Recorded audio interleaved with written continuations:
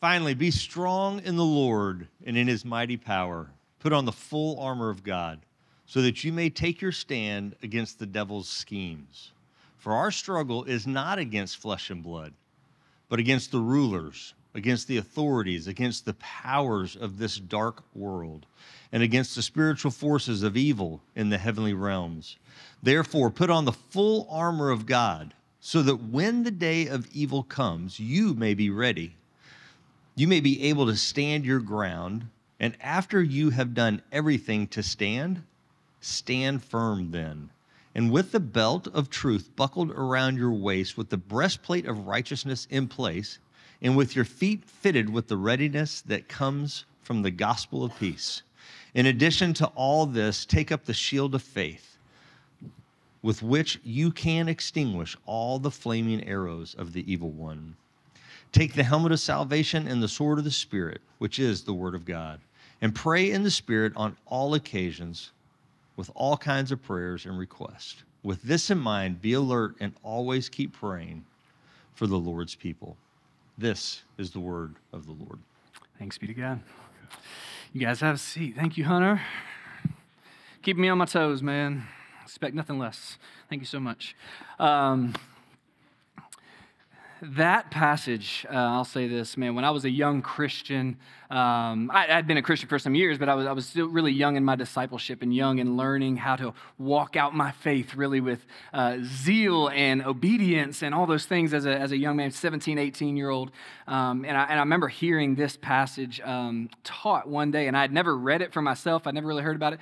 But a guy who was actually here at the time, his name was Harrison Huxford, he did a sermon on that passage and the armor of God. And I just remember thinking, man, I love the imagery of it. I love the way that Paul puts this about this armor that we wear and kind of fighting this fight that God has given us to fight. And it was just a passage that for me as a younger guy that, man, it was such a kind of an awakening moment for me of just thinking, man, there's a real battle being fought around us all the time. There's a real spiritual war that is happening, whether we know it or not. It makes me think about the story in 2 Kings chapter 6. In 2 Kings chapter 6, there's this guy named Elisha. Elisha is one of the prophets of the Lord. He followed Elijah. Okay, so Elijah was a prophet, and then Elisha became a prophet. And Elisha did amazing things for the Lord all the time, that God would just give him the ability through his spirit to do miraculous things and prophesy and things like that. Well, Elisha was receiving from God understanding and information about the king of the Arameans and where and when he was going to attack Israel. And so the king of the Arameans was getting kind of worried about this, and he was wondering, like, where are they getting their information from? How do they know when we're going to attack? And some of his people told him, well, it's Elisha. Elisha's telling them because God's telling him when the Arameans were going to come and attack. So they decide, all right, we're going to take Elisha out. We're going to take him out. And so Elisha's in this place called Dothan. Him and his servant, 2 Kings 6, you can go read the story, but him and his servant are there in this place called Dothan, and the armies of the Arameans come and they surround the entire town, like up on the mountains around this town of Dothan. The armies surround them. And one morning, the servant of Elisha walks out of the house, and he sees surrounding the town. Just imagine walking out of your house and surrounding you, thousands of warriors from the Arameans just surrounding them. And the servant runs back in the house and he finds Elisha and he says, Elisha, we're in trouble, man. Like, they're here for us. They're coming for us. And he's just like, man, he has this realization. We're in a fight now. We're in a fight, and something bad maybe is about to go down. But man, as I think about this text, I think about for us as Christians, that maybe sometimes we just don't really have that kind of realization, right? We don't really have the realization that we're in a real fight, that we're in a real battle every single day. Not a fake battle, not a less important battle than the physical things in this world, but I would say a more real and a more important battle than the things that we struggle with in our kind of flesh and blood, the things that we struggle with in the physical world that we see and taste and smell and look at every single day, right? That there's a real war, there's a real battle, and the problem is maybe we don't always understand that, or we don't really think about that. And if I'm being honest, we kind of think about this, maybe that's one of the main tactics of our enemy, right? To get us to not believe that we're in a battle, to get us to not believe that all around us, all the time, there is a war being waged, a war for your soul, a war for the soul of those around you, a war for the souls of your children, a war for the souls of your neighbors, a war for the souls of men and women all around this world being waged constantly. The question is simply, are our eyes open to that? Do we see that? Do we understand that? And are we willing then to fight this fight? You can't fight a war that you don't know is happening. You can't. You're useless and you're ineffective if you don't believe that this is going on. Over the years, I know more and more people have even come to not even believe in spiritual realities at all. Back in Paul's day, y'all, atheism, not a thing. It didn't exist for these people. That's pretty new, more Western thinking, right? In the last couple hundred years, sort of this enlightenment idea kind of has come into the minds of Western people that we think we're so smart, we think we're so educated that we've kind of gotten beyond all this spiritual stuff. But honestly, I think we've just gotten dumber, right? And Satan loves it, y'all. Can I just tell you something straight up that maybe people, or maybe you don't want to always think about or hear, and maybe a lot of people in this world don't. The devil's real. He is. Demons are real. They are. They're in Scripture. Jesus confronts them all the time. But the better news is our God is real, and our God is sovereign, and He wins. We know this. And so Paul, as he writes this letter to the Ephesians, is just trying to kind of open up their eyes to go, man, there's a real battle being waged, and I just want you to be ready, and I want you to be prepared. You don't have to be afraid. You just need to be prepared. You need to be ready for it. We kind of meet the Ephesians for the very first time in the book of Acts. And in the book of Acts, when we see Paul in Ephesus, it's Acts, I think it's 18, 19, where he goes into the city of Ephesus. And in Ephesus, it's this city that has this great big temple to the goddess of Artemis, the goddess named Artemis in the Greek culture. That's who they worshiped. And in Ephesus, they worshiped her. And Paul's in there preaching the gospel, and he's sharing the gospel. It says while he's doing that, people are coming to know Jesus, and they start to bring out their books of witchcraft, and they start to bring them out and burn them because they knew, man, I want to follow Jesus. I don't want to follow this stuff anymore. So when I'm talking about the people that Paul's writing this letter to, they get it. You know what I'm saying? Like they understand the darkness and the spiritual battles that are going on around this. And as Paul is preaching the gospel in Ephesus, and those people are coming to the Lord and they're burning their books, and then all of a sudden they realize, man, our economy is going to be hurt here because we worship idols. And if people stop worshiping these idols, then like our economy is going to fall apart, and our money, we're going to lose our money. So the people that made the idols, they start a riot, right? And so like this whole city gets in an uproar, and they start rioting because Paul is preaching the gospel, and they start shouting, we worship the goddess of Artemis, worship goddess of Artemis, and all these things. And they're like causing this giant uproar in the city. And Paul and his companions are eventually kind of kicked out, and they have to leave the city of Ephesus. So he's writing this letter back to them, back to those people who live in that world, right? And he's helping them understand, man, do y'all get this battle that's going on? It's being waged. And we have to be ready, and we have to be prepared, and we have to be alert about the things that are going on. So they understood it, right? They got it. So you can imagine what it would be like to be a Christian then in that city where it's hostile and it's dark and it's hard. And then I think about us as Americans today, and I think we might be at a disadvantage because we don't necessarily think about this stuff. We don't believe in this. And so maybe we're not prepared, not ready to fight the battles that God is asking us, calling us to fight every single day. And so, as Paul ends up the letter to the Ephesians, this is kind of his final words to them, where he says in verse 10, he says, finally, be strong in the Lord and in His mighty power. Put on the full armor of God so that you can take your stand against the devil's schemes. For our struggle is not against flesh and blood, but against the rulers, against the authorities, against the powers of this dark world, and the spiritual forces of evil in the heavenly realms.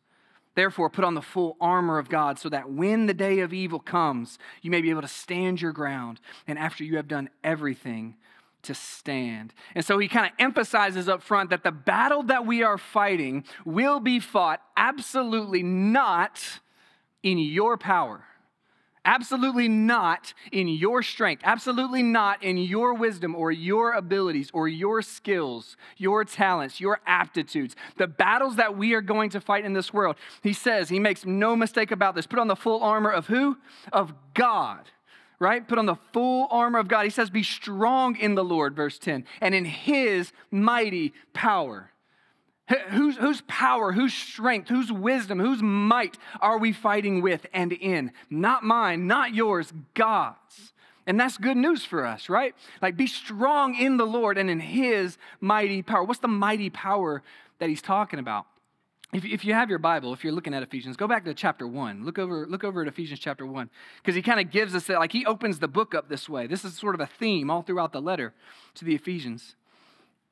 He says this, verse 18, I pray also that the eyes of your heart may be enlightened, in order that you may know the hope to which he has called you, the riches of his glorious inheritance in the saints. And listen to the words, and his incomparably great power for us who believe.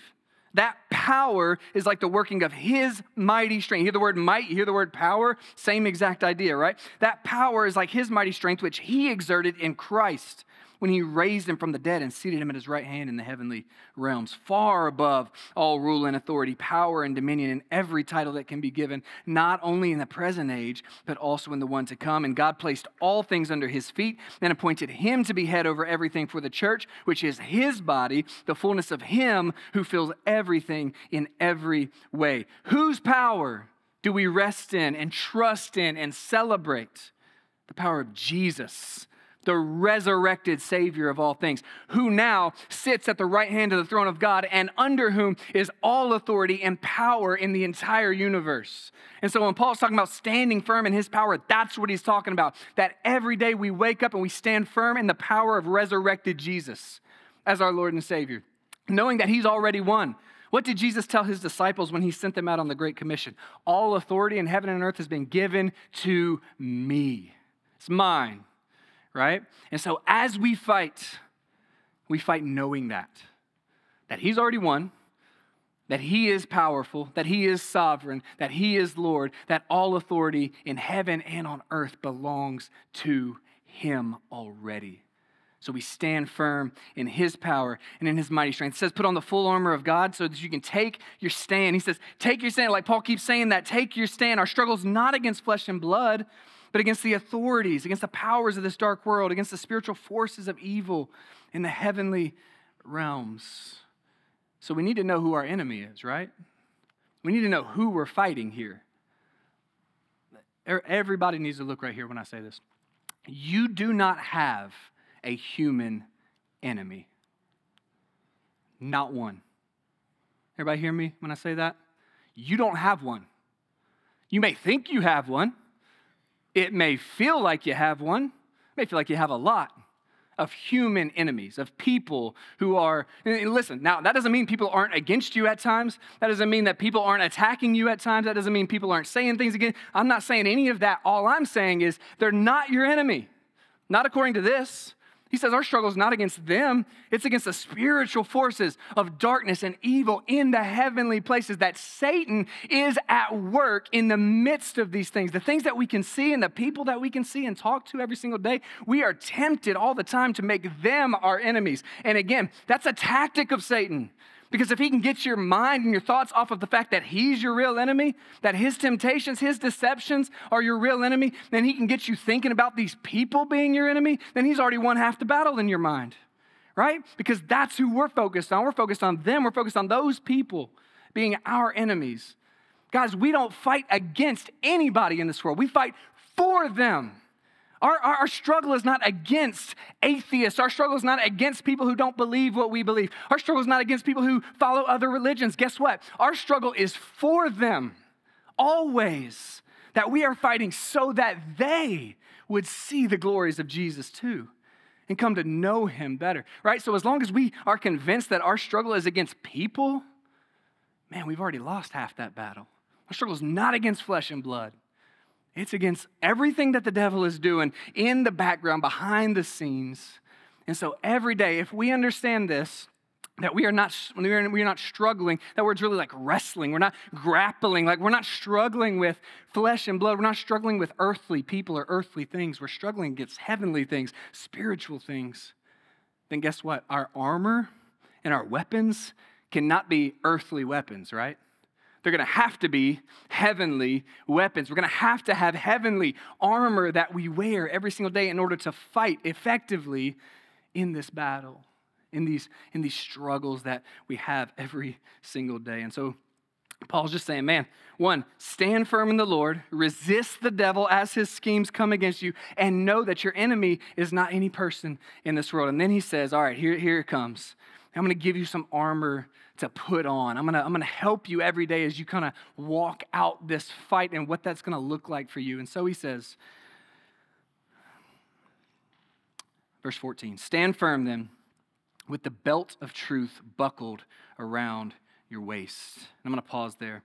I want to show the picture of the whole Roman soldier up here. So when Paul is writing this little section, he begins to turn his attention to this sort of Roman armor. Now, Paul's sitting at the time in house church arrest in the city of Rome, writing this letter back to the Ephesians. So he's on house arrest, right? He's on house arrest, and he's kind of having people over to his house at times. He's kind of doing church with them as he does that, but so I call it house church arrest. It's like he's doing church, but he's under arrest, and he's in his house, all these things. But while that's going on, he's probably got a lot of access to these guys. Like, these guys are watching him all the time. And so he's writing this letter, probably looking at one of these dudes going, I wonder if I could use this as an illustration of how we as Christians engage in battle every single day. So he's kind of looking and thinking about these Roman soldiers and the armor that they wear. So he starts with the belt of truth buckled around your waist. So go to that next picture. This is a Roman soldier's belt, something like that. This kind of heavy leather belt that they would wear around. Now the belt was sort of the piece of their defense armor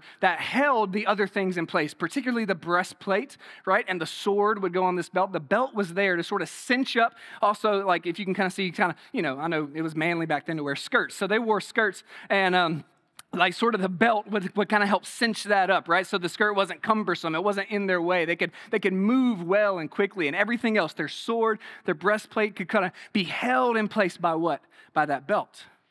The belt was important, very important, kind of the first piece of armor that they would put on and then latch everything else onto it. And he calls this the belt of truth. Really the Greek word that he uses is more the word truthfulness.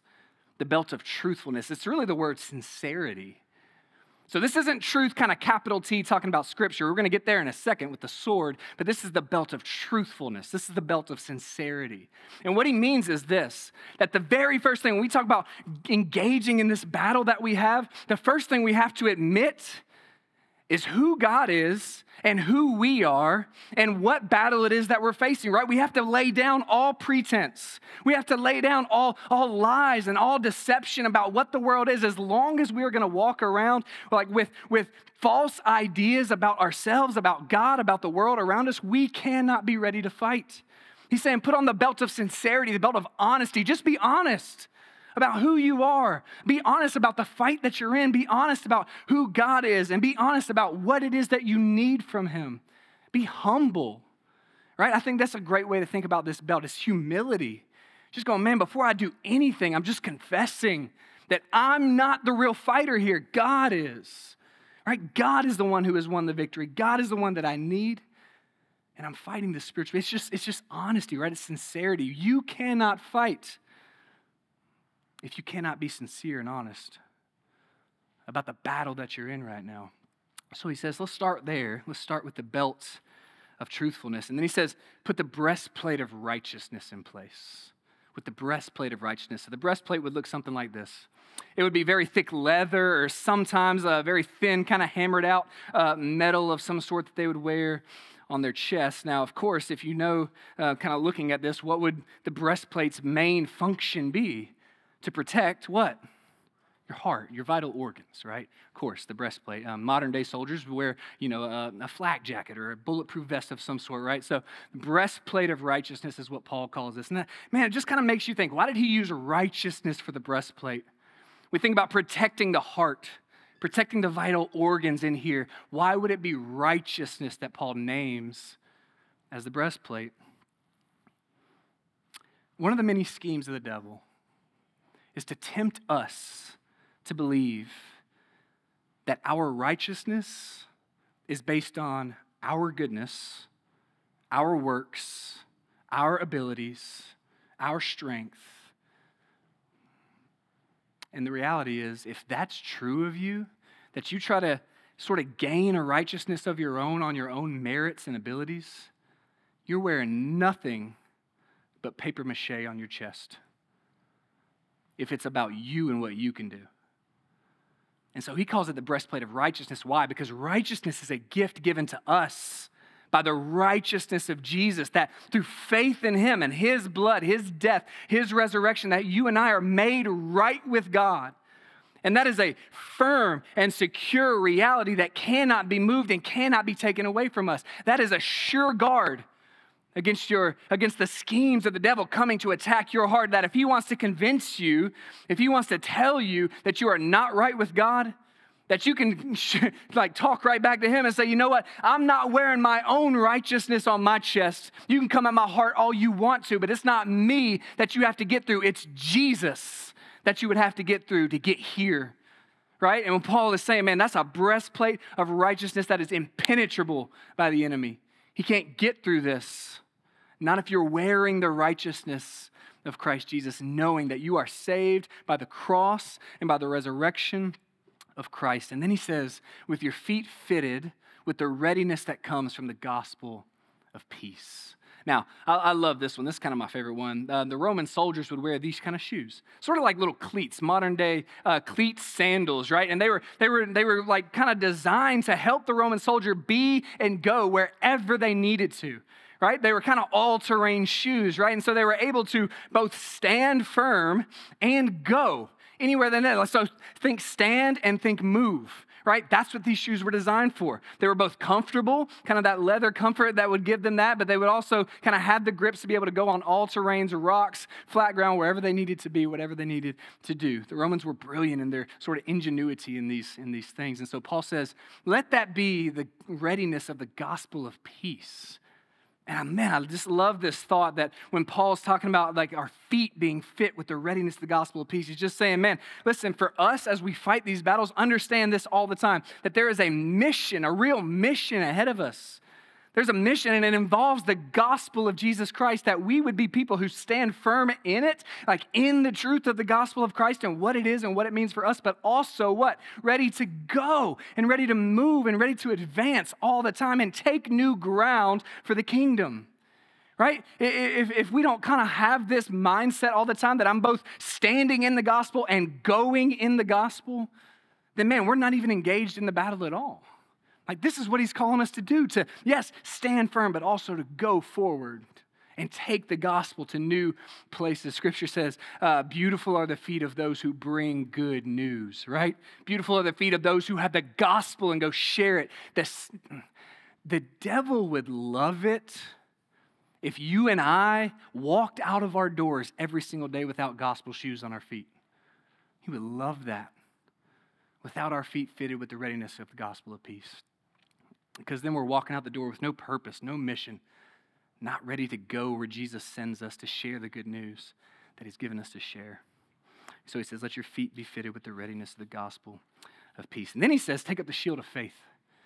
Take up the shield of faith. Now, astute readers might notice something kind of interesting as Paul describes this Roman armor, and I've heard people say this many times as we discuss this kind of passage, and as you kind of look at the Roman soldier and think about that Paul never describes anything on the soldier's back, right? It's his front, it's his head, it's his feet, and all those things, but he never really describes anything on the soldier's back. But he does say here, take up the shield, and he says the shield of faith. Let's look at this next picture. So the Roman shield is usually this kind of large shield, 2 to 3 feet wide, 4 feet long, something like that. And it was kind of cumbersome, kind of difficult to maneuver. It was definitely good for defense, but it was really made to not just defend the person who carried it.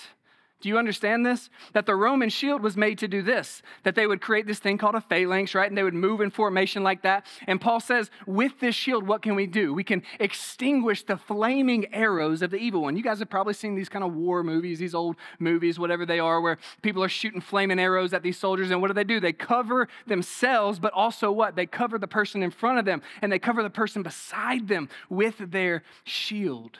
And Paul says, take up the shield of what? Of faith.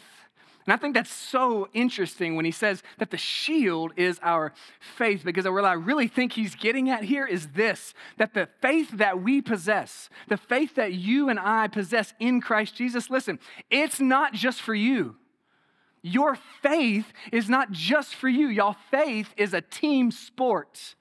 Faith is about you and I together as the family of God, walking out the faith that we have in Christ together. I've said this so many times from this stage that the New Testament, when it's talking to the church, it's not written in I's and me's, it's written in us's and we's. It's all written about plural people, right? Together, doing the work, fighting the fight together. And so these Roman soldiers knew, I got my shield, but it's not just for me. It's for the person beside me, and it's for the person in front of me to protect them. Question, who's got your back in this fight? Who's got your back? As you fight the fight of faith, as you walk out these commands of Jesus to live in this world, to share the gospel, to love your neighbors, to stand firm against the devil and his schemes, who's got your back? And whose back do you have? Both of those questions matter. Yes, I hear people say all the time, man, I don't need to go to church or be involved in church to be a Christian. And, that's probably true. I mean, you can put your faith in Jesus and not be in a church. That's true. But it's also like a soldier saying, man, I don't need this to be a soldier. Yeah, you can be a soldier for 5 minutes, but then flaming arrows are coming, right? And these guys got each other. And what do you have? And you might have your shield and you can try, but I'm just saying, all I'm saying is, y'all, faith is a team sport.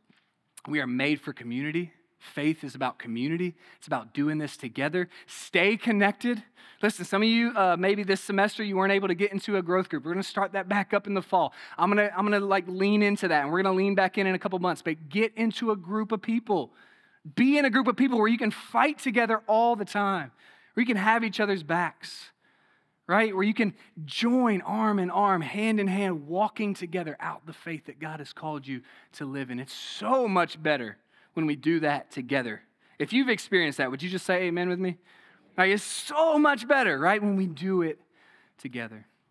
And he says, take the helmet of salvation. So the shield of faith, and he says, take the helmet of salvation. This helmet, so let's go to the helmet of salvation, a couple ones after that. This helmet would be a piece of armor kind of perfectly fitted to each soldier to protect their head, obviously. And I just think about this when I think about the helmet of salvation, why he says salvation here. Because is this not true? That maybe the biggest battlefield that a lot of us fight in every single day is right there. Right? It's right here.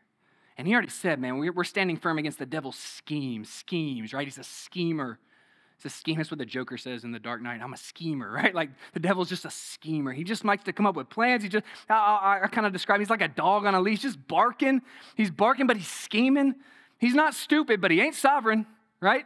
But he's not stupid. He knows how to get in your mind. He knows how to get in your thoughts. But Paul says, man, put on this helmet of salvation. When he says helmet of salvation, y'all, when you think about salvation, think about this kind of all the things that God has given us, all the things that he has granted us in Christ Jesus. If you want the helmet of salvation, go read Ephesians chapter 1. Praise be to the God and Father of our Lord Jesus Christ, who has blessed us in the heavenly realms with every spiritual blessing in Christ, for he chose us in him to be adopted as his sons through Jesus Christ in accordance with his pleasure and will, to the praise of his glorious grace, which he has freely given us in the one he loves. In him, we have redemption through his blood, the forgiveness of sins in accordance with the riches of God's mercy that he lavished on us with all wisdom, right? So like what Paul's doing is he opens up this letter of Ephesians. He's going, let me give you a helmet. I want you to know all these things, right? The things that we know about who we are and who God is. Y'all, we sang earlier, I am who you say I am. We were putting on a helmet.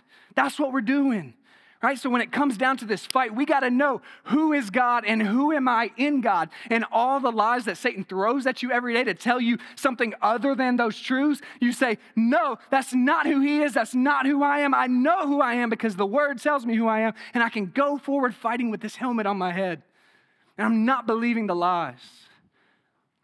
I'm not believing the lies that Satan throws at me. And so in that vein, we got to know what the truth of God's word is, right?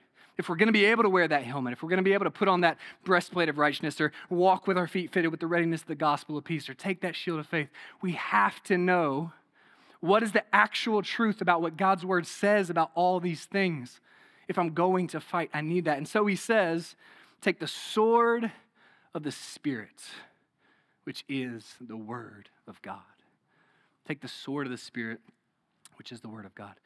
This is a Roman gladius, the Roman short sword. This one belongs to Cameron Moore, Pastor Scott Moore's son. He loves this sword, and I asked him if I could use it. He's been wanting to use it in a sermon, but I was like, man, I'm using it first. It's super cool. The Roman short sword. This sword's interesting, right? And this is the sword that Paul's talking about when he says the word of God, the sword of the Spirit, which is the word of God.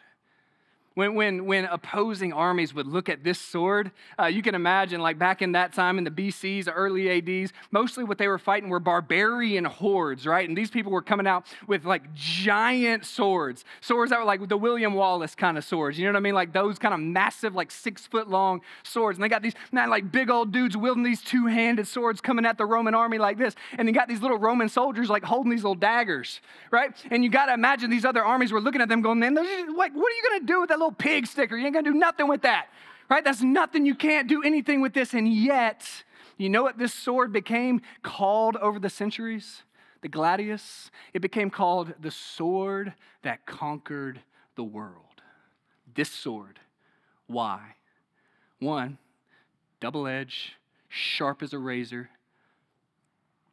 Two, easy to wield, easy to maneuver. One hand. Got a free hand to do what I need to do with that hand. Got another hand. And three, like if you were good at hand-to-hand combat, right? You had to get in close. And so if a Roman soldier could get in close to the other guy, he had the advantage because that guy had a giant sword that he couldn't do anything with. And the Roman soldiers would just get up on him with those shoes, able to stand firm with that breastplate, with that helmet. And they would just get up on him and wreak havoc on the enemy.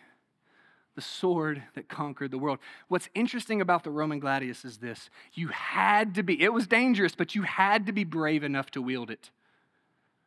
You couldn't be a coward and fight with that sword because you were going to be this close. So here's what I wonder.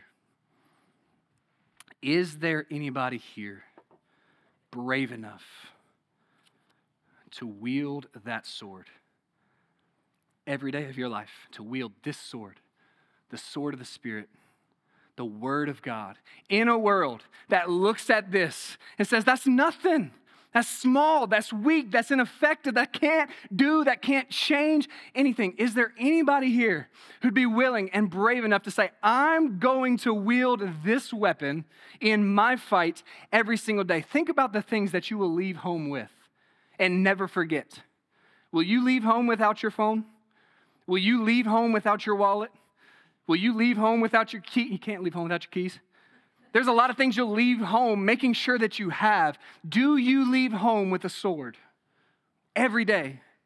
Having made sure that you have spent time with the holy God of the universe for him to speak into your life, for him to arm you up so that you could then go out wielding this.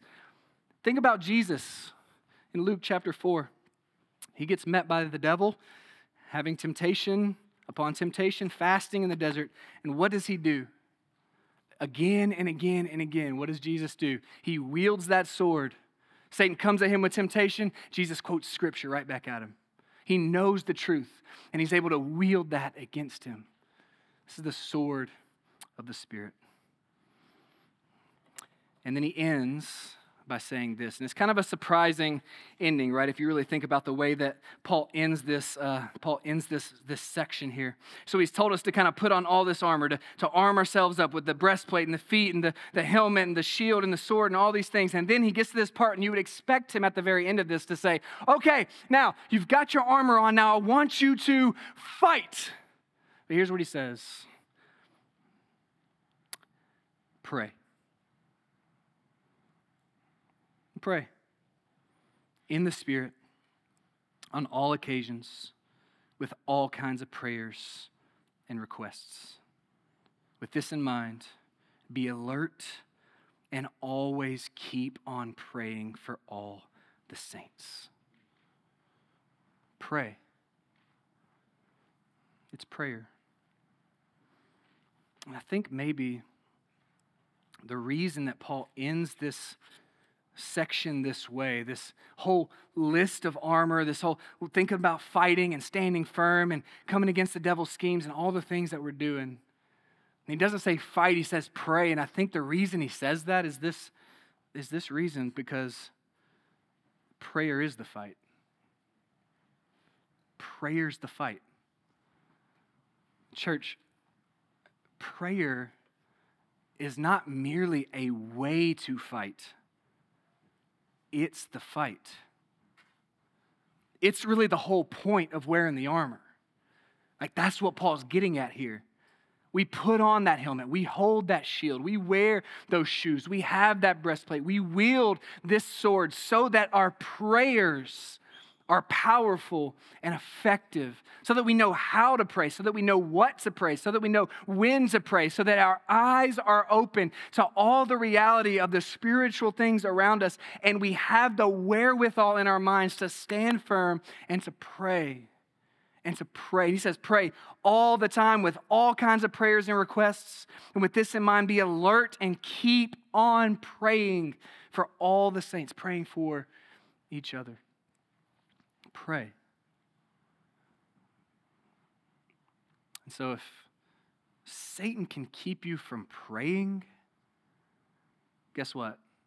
He can keep you from fighting. And you're going to be like a person that's got all this gear on, got all this armor on, and you just sit on the bench doing nothing, being weak and being ineffective, not getting in the game, not getting in the fight, because prayer is the fight. That doesn't mean we just sit down and we close our eyes and we do nothing, but prayer as in a lifestyle of prayer. Yes, sometimes it looks like that, but sometimes it's praying as we go with those shoes on our feet, praying with that shield, praying with that helmet, praying always with this sword. Guys, if you don't know God's word, I promise you this, you're not going to really know how to pray very well. This helps. You want to know a place to start? Start with this passage. You don't know how to pray? Pray through the armor of God. Pray that today. Jesus taught us how to pray in Matthew 6. Pray the Lord's Prayer. Pray through the 10 Commandments. Pray through Psalm 119. Pray the Scriptures. Pray the truth. And fight in prayer. And so, Elisha and his servant, they're there in that town, and the servant sees the armies of the Arameans all around them, right? And he runs back into Elisha. He's like, Elisha, the armies of Aram are here. Like, I don't know what we're going to do. We're outnumbered. We're going to die. They're going to come and get us. And Elisha says this to him. He says, do not fear, for those who are with us are more than those who are against us. And then he says, O Lord, open his eyes so that he can see. And it says right then the eyes of the servant were open, and he looked out and he saw surrounding those who were surrounding them were the armies of God, chariots of fire and angels everywhere, ready to fight the battle for them. Because Elisha knew what was needed in that moment when they were surrounded on all sides was not more people. It was more prayer. That's what was needed. That was the fight. And he prays, and they see their eyes are opened. Again, that's how Paul opened up Ephesians. I pray that the eyes of your heart would be enlightened so that you may know the hope to which he has called you, the riches of his glorious inheritance in the saints. So we're going to be a people that praise. Let's armor up and let's pray. So here's what we're going to do. We're just going to finish up our time today with a song. And it really is a song about prayer, sort of the Lord's Prayer in a song. And I want to invite you guys to pray. If you're on the prayer team and you want to come down, you can be down here. And we'd love for you to come down and pray if you need someone to pray with you. If not, you can pray right where you're at. You can just come and kneel and pray. But let's be a church that prays. Can we be that?